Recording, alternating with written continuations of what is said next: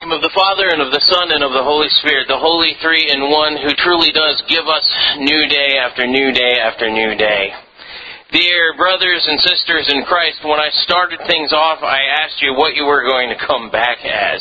Now, that may not be something that you're very used to hearing in a Lutheran service, or really any Christian service, because that was sort of alluding to the idea of reincarnation, which, by the way, if you don't know this already, we don't believe that.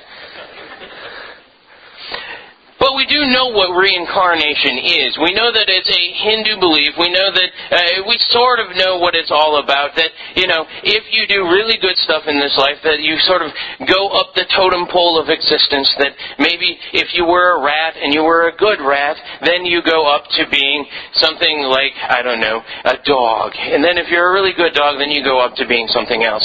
Or if you do really bad, then you know that you kind of go back, right?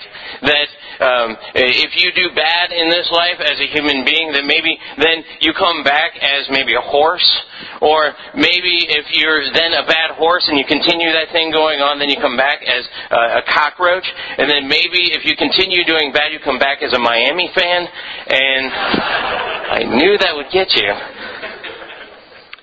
But that you would eventually go to the smallest, dirtiest creature out there. But the thing that we don't really understand is that in this Hebrew concept, Hindu concept, you have this thing where actually if you are getting better and better and better throughout your lives, that there is a top to that. That there's a ceiling. And sometimes we get fooled into thinking that this is just sort of the Hebrew idea, Hindu, I can't keep this straight, Hindu idea of what heaven is like.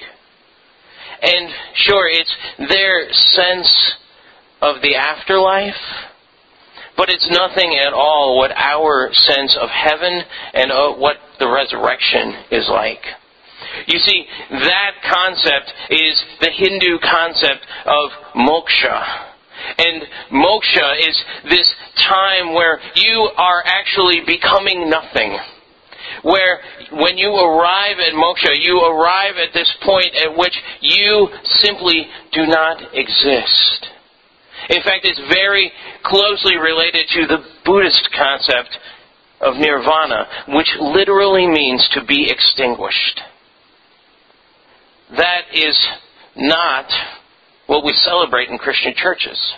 We don't celebrate that someday we'll finally just get out of this cycle of pain. And sure, there is pain, but we don't celebrate that we will get out of this cycle of pain and then into nothingness.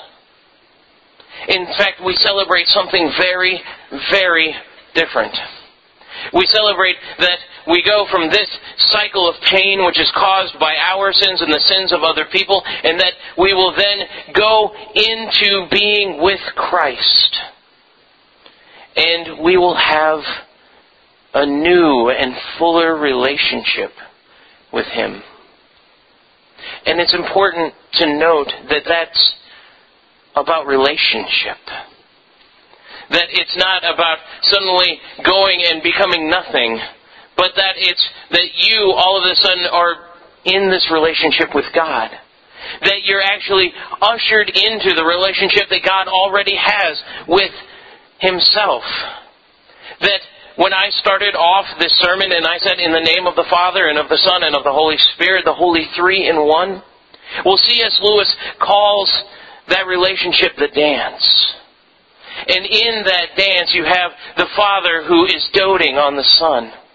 And you have the Son who is saying, I am sending my Holy Spirit, and He has power. And the Holy Spirit is saying, look at the Son, isn't He so beautiful? Consider what He did for you on the cross. And that they're all just praising one another, and that you then, as a Christian, as a baptized child of God, are ushered in to that relationship. Of course, you might be wondering by this time what that all has to do with this story about Tabitha and Dorcas. It has a lot, actually, to do with that story. Because you see, in this story about Tabitha, who's also named Dorcas, she's this woman who lives this very full life. And we understand that she lives this full life because we see what her funeral looks like. We see what she was. We see that people loved her.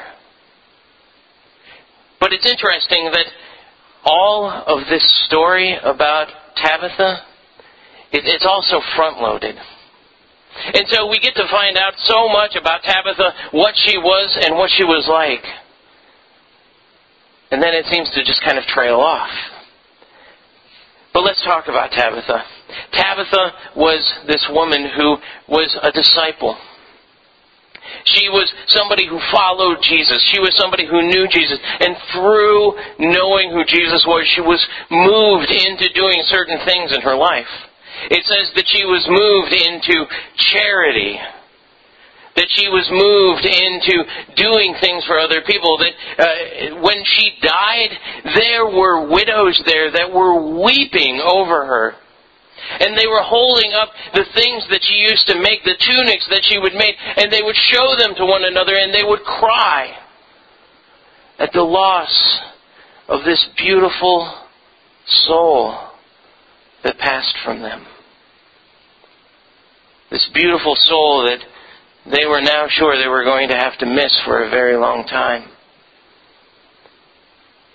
So how about you? What are we going to miss about you? What are we going to hold up to one another about you? In just a little while, we're going to celebrate that some of you are graduating. And some of you are graduating and you're leaving this place. And that's good. That's really what schools are designed to do.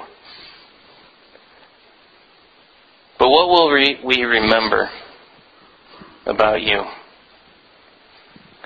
And for those of you that aren't graduating, some of you will move eventually. And what will we remember about you? When we look back at the history of University Lutheran, what will we remember? And for others of you, maybe you won't move, but you might go to another place. And what will we remember about you as we weep over your dead body? What will we hold up to one another and say, do you remember this person? It's a sobering thought that the things that you do, not only in this life, but even within this community, have some lasting power. But then what are we going to be like? Those of you that are leaving after graduation, those of you that are leaving after moving, what are we going to be like when you come back and visit us? And please do come back and visit. Because we're not called to be the same either.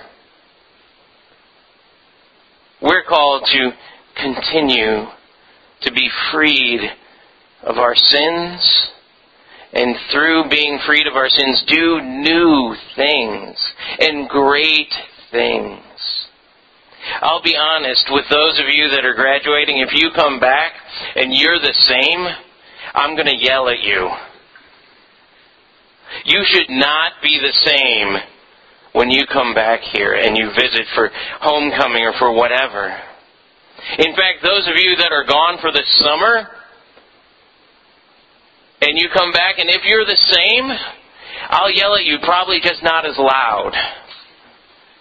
Because you have all of that time to work in the grace of God, who sets you free from the sins that have been committed in the past and sets you free to do all of the things that He commands. And when you come back, if I'm the same, give you permission. Yell at me. Because I need to change too. I need to have my sins forgiven every day and do a new thing through the power of the Holy Spirit, through the power of God. I need something new in my life.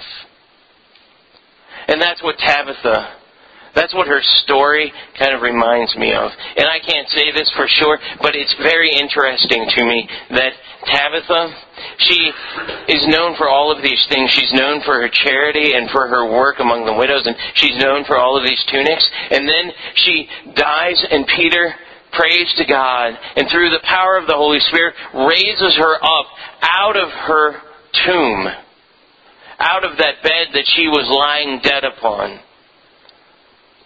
He raises her, and then she just disappears. You don't know what happens to Tabitha after she raises from the dead. It's almost as if maybe she started doing something completely different.